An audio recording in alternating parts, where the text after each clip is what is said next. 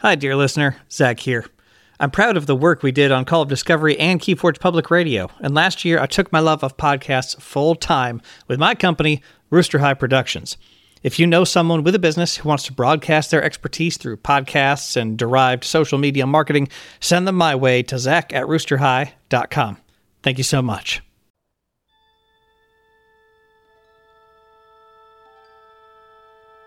Keyforge, the final frontier.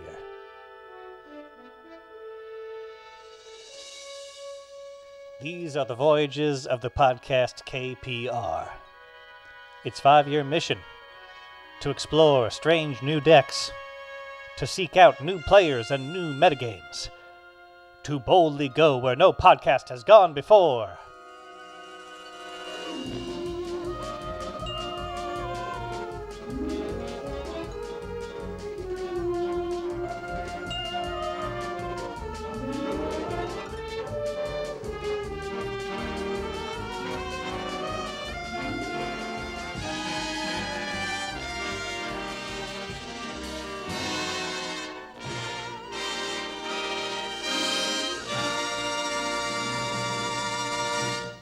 Let's get sweaty.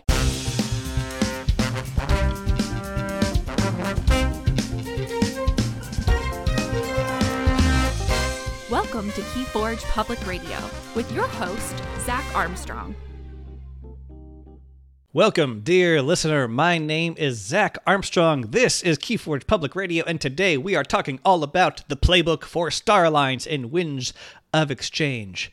Can you make it so, if Picard asks? I'm so excited to talk about this house. They are a lot of fun. They have a whole lot going on here in Winds of Exchange, and we're talking about their playbook. What do they do well? What do they not do well? How do you play with and against them in any kind of situation based on the cards they have, the strategies that emerge, so that you can play with and against them effectively. If they're across the table, what are their outs? What are their threats? Are you going to be the beatdown, or are you going to control when you're facing them?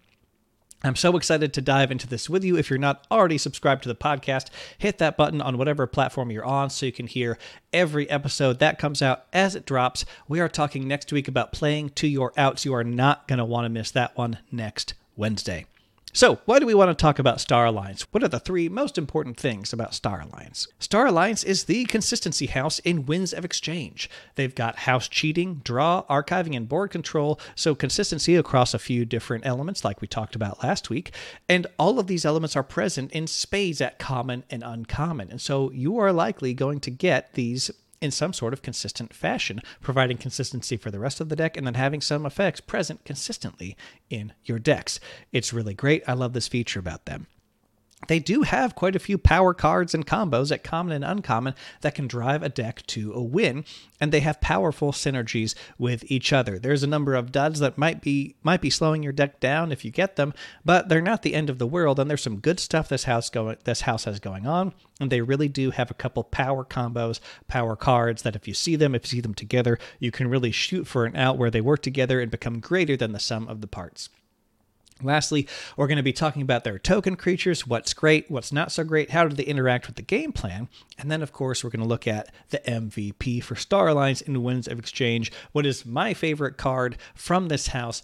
What is the card that is just iconic? It's doing the work and the identity of the house. You're going to see it. You're going to get great work out of it every time that you see that card, and you can use it well. We're going to be looking at all these things. I'm excited to dive into it with you. So let's look at what actually brings consistency to this house. They've been around for a while, right? They were introduced in Worlds Collide, where they were really powerful, lots of house cheating, lots of powerful effects, lots of really cool thematic things. They brought a theme of getting a benefit from having a bunch of different cards on the board from different houses, of cheating out cards of other houses, and they usually have a small board presence, but with very peculiar two-sided board wipes that you can manipulate to your advantage.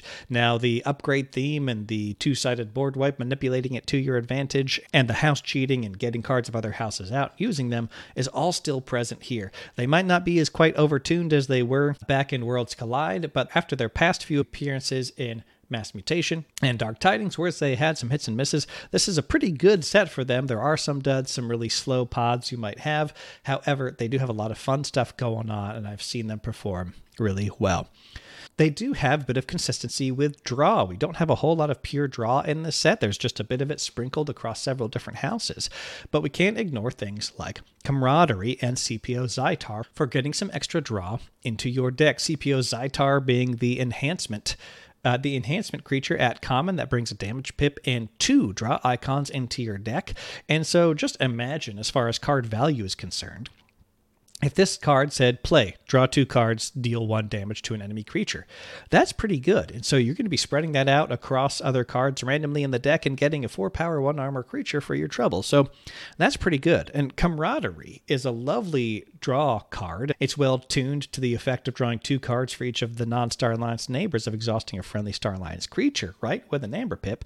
So that's not hard to get to. That's not hard to manipulate.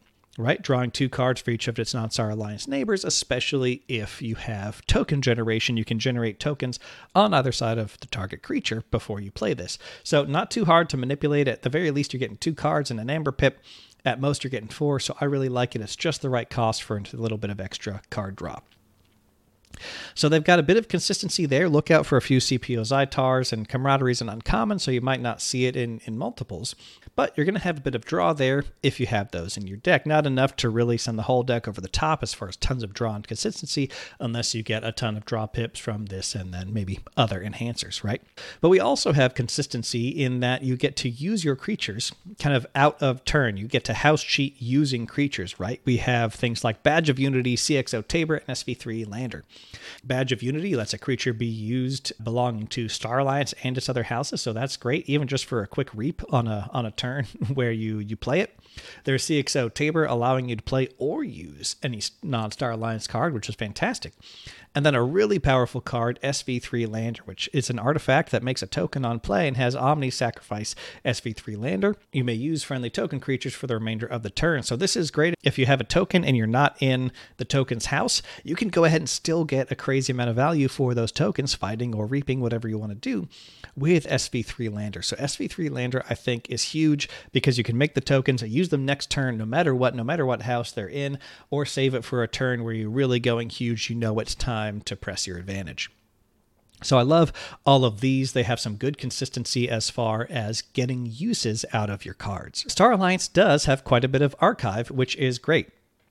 You may have noticed in the Saurian Playbook episode a while ago, I mentioned there's a few things that let you do totally unrestricted archiving, and I wasn't totally clear in my exact definition of that, and we can kind of include recorded history in it, right? You only kind of get to use 1 card of each house, but it's still very good.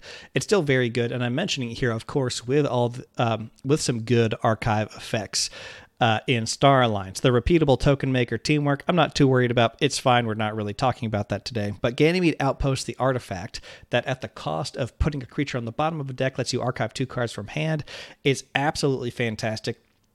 After just 2 turns, you can have an archive of 4 cards, especially if they're all from one house.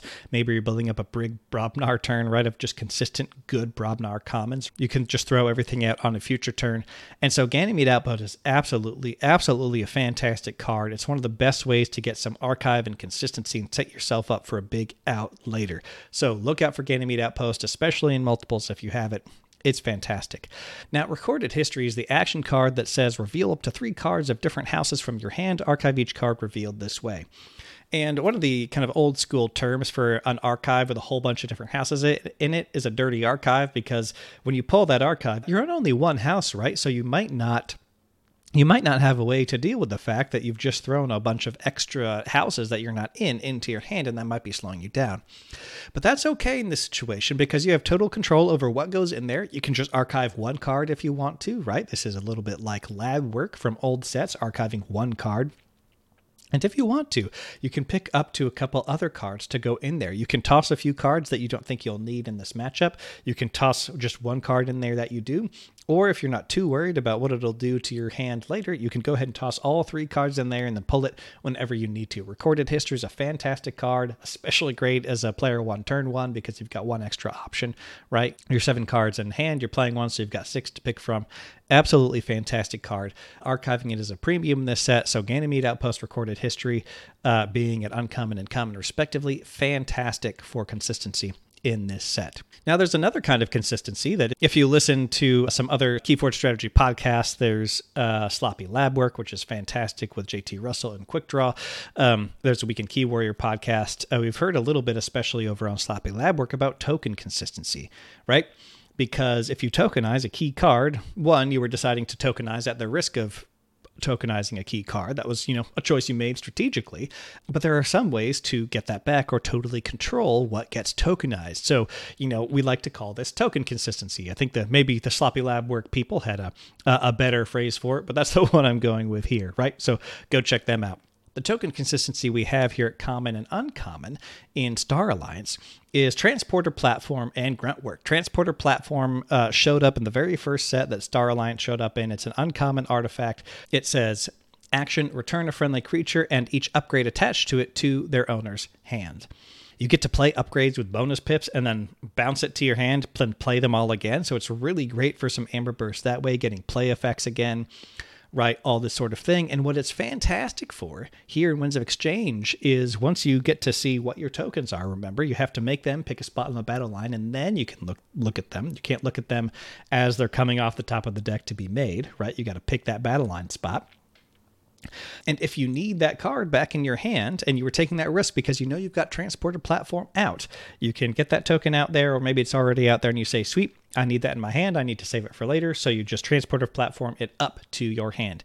Fantastic card for token consistency, as well as playing a whole bunch of pips on your upgrades, especially if you're getting enhancements like Amber enhancements, Draw enhancements, stuff like that. It's fantastic. The other one I mentioned is Gruntwork. This is an action card with a pip. It lets you look at the top 3 cards of your deck and put them back in any order. Then you make a token creature. This is fantastic because it gives you an option 1 out of 3 to make a token creature out of. I absolutely love this. You can pick the best thing to become a token creature and rearrange what you're about to draw, whether you've got draw effects, maybe you're just drawing 1 up, or if you're drawing all 2, it doesn't really matter, but you get to tokenize exactly what you want. And I honestly cannot overstate how important that is in this set, because maybe all 3 cards are not high impact, but you can pick even based on house. If they're not high impact, none of the 3 are huge to your game plan, but you can pick based on house so that you can filter out a house you don't want to see and be getting houses you do want to see so that you're handcrafting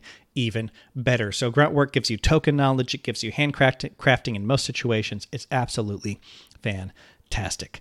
And there's a couple other cards that interact with this. Navigator Ali, a reprint that says play after fight after reap. Look at the top 3 cards of your deck and put them back in any order. So if you have token making effects and you're using Navigator Ali, this lets you do it over 2 cards, right? Shout out to Future Booster as well, the artifact with a pip that says Omni. Look at the top card of your deck. You may put it on the bottom. All of these are great for token consistency. And Future Booster is doubly great because that lets you filter your deck.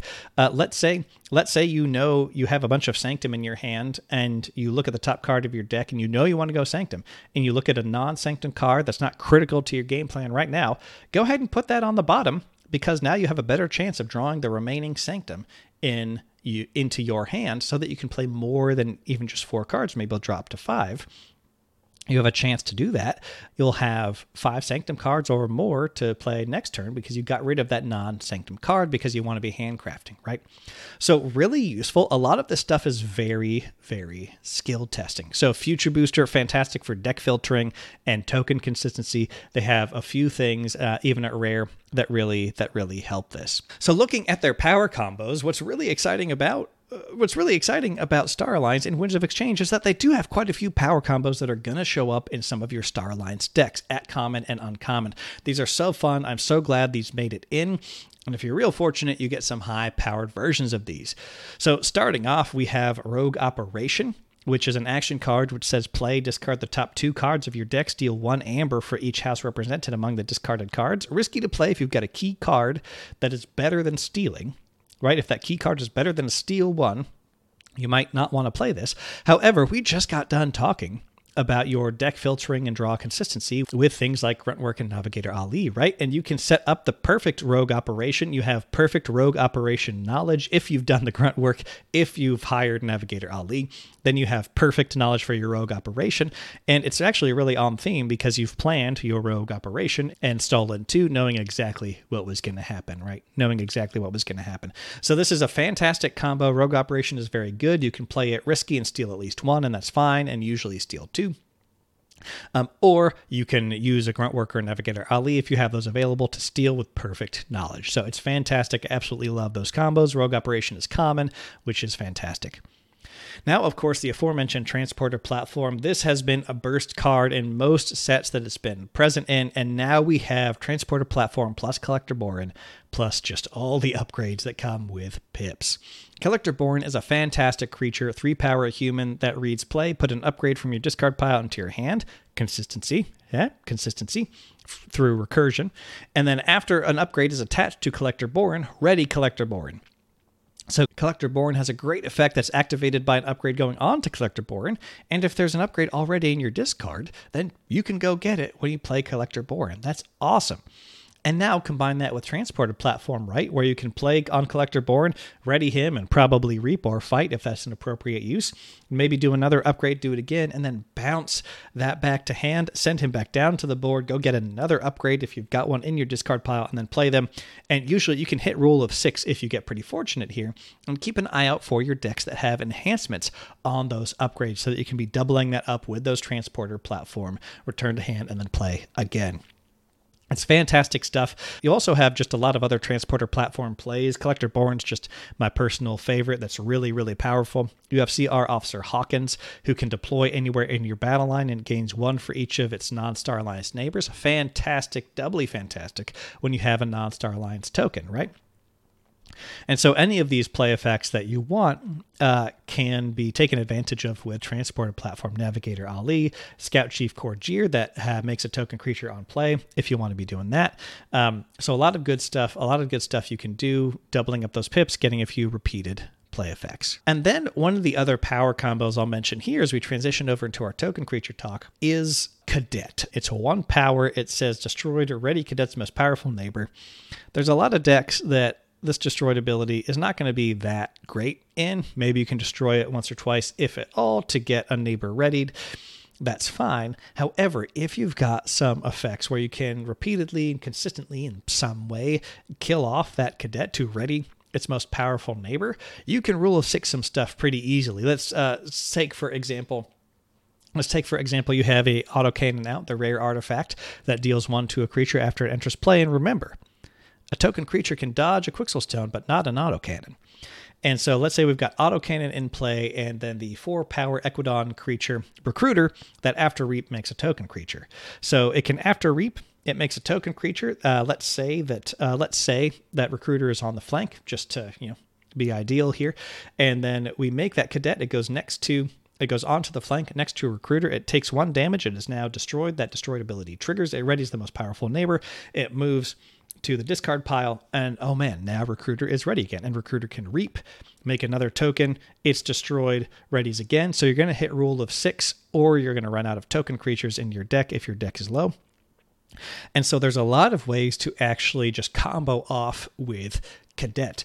So keep an eye out for some fun Cadet setups that you could use maybe for Alliance, or if you have a deck that can use it naturally. So keep an eye out for Cadet and this absolute combo potential that it has to hit the rule of 6 on something and just go crazy. Then looking at our next token creature in Star Alliance, we have Bot. This says action, use another friendly creature. Now, this is only a net positive if that creature can do something that Bot can't. So anything bigger than Bot could fight, and you've got more power going out there, or any ability you'd like to activate. I will say so far that I haven't seen a super strong deck that leans on the Bot token for that ability.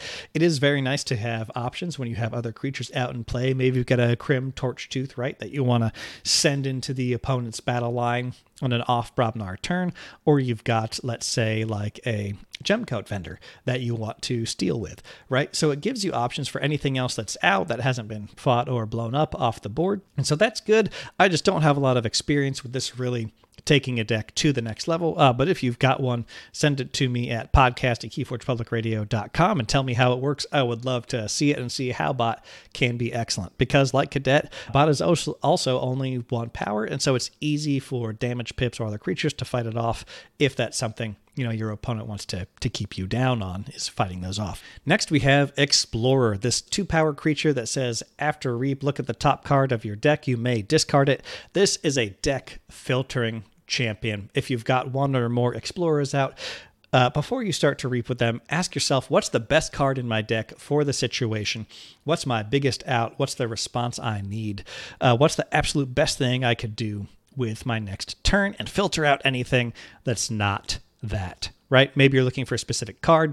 Maybe you want to just ensure that the next card you draw is of a house that you're working towards and that you're handcrafting to get more of those in your hand, right? Filter out anything that is not ideal as far as card effects or outs or responses are concerned, or maybe simply on house for handcrafting. The other thing you can do is know exactly what you're tokenizing. This is an absolute all-star next to the other deck filtering cards that you might have in Star Alliance, right? You can look at it, choose not to discard it, then put it there, and then tokenize it if it's a card you're comfortable tokenizing. That's fantastic if you've got some other token creating effects going on. And I love that this is on after Reap, so you're making Amber while filtering your deck. I think this is quite good. 2 power means it's going to be a bit more survivable. Perhaps not as much crazy combo potential as some other things, but 2 power is going to be survivable, and it's going to be very skill testing. You got to know your handcrafting, you got to know your deck filtering, and what you are playing towards to use this really effectively as you use and get an Amber for that after Reap effect. So Explorer, I really like it. It's a deck filtering champion. Keep an eye out for it. Practice with it. Use it to practice your handcrafting and deck filtering skills, and see what happens after a couple of plays there. And then lastly, we have Amberling. This is the special token if you get the rare artifact Norburn's Cavern, then this comes into your deck riding over anything else. Norburn's Cavern gives all Amberlings +3 power and skirmish, so it just turns them into fighting powerhouses there, and Amberlings themselves cannot Reap. They start out as 1 power, and Amberling may be spent as if it were Amber in your pool, which means you discard it, ignoring wards. So this is really, really cool because it allows you to check for a key along 2 axes, right? Amber and creatures that are behaving as Amberling. So, however, you're not getting the value from the reaping. As soon as Amberling could have reaped twice, it's providing more value probably than it did just as getting spent once as Amber there. Now, if your deck has other ways to generate Amber or kind of an Amber advantage off of tokens like a Ragnarok Prep membership drive, Token of Appreciation, then I think you're really doubling down on what makes Amberling good as both something you can spend as Amber and a token creature, even though it can't reap. So keep an eye out for that downside, not being able to reap, and just the choices you're making as far as how much you tokenize and what outs you're going for. But I think there's a large number of ways that this can be really effective because checking across 2 axes, Amber and creatures, is, not something every deck is going to be prepared to deal with unless you're against, Winds of Exchange Brobnar. Sorry. Lastly, the Star Alliance most valuable player. What card is the MVP for Star Alliance and Winds of Exchange? And I mentioned this offhand once, but oh my gosh, it's Echo Reflector. I love this card. It is an upgrade with an Amber pip. It says this creature gains your opponent's keys cost +3 Amber.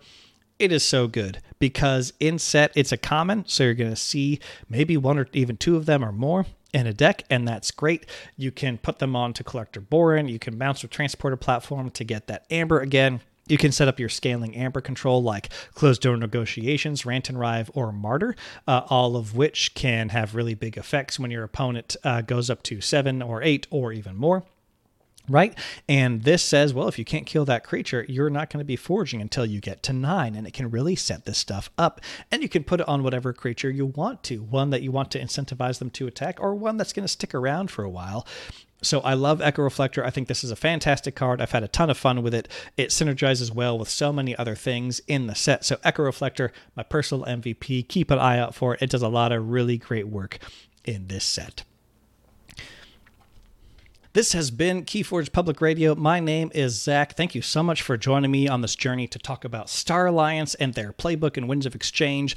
I think this house is a lot of fun. I think they've got some good stuff. You're going to have some duds, but you're going to have some great ones too. So keep an eye out for what you can do with Star Alliance from Winds of Exchange. Visit the Keyforge Public Radio website at keyforgepublicradio.com to find all sorts of things on there. You can visit us on most social platforms as well. The links are on the website. If you want to be seeing some Keyforge content as you scroll Facebook, Instagram, TikTok, wherever.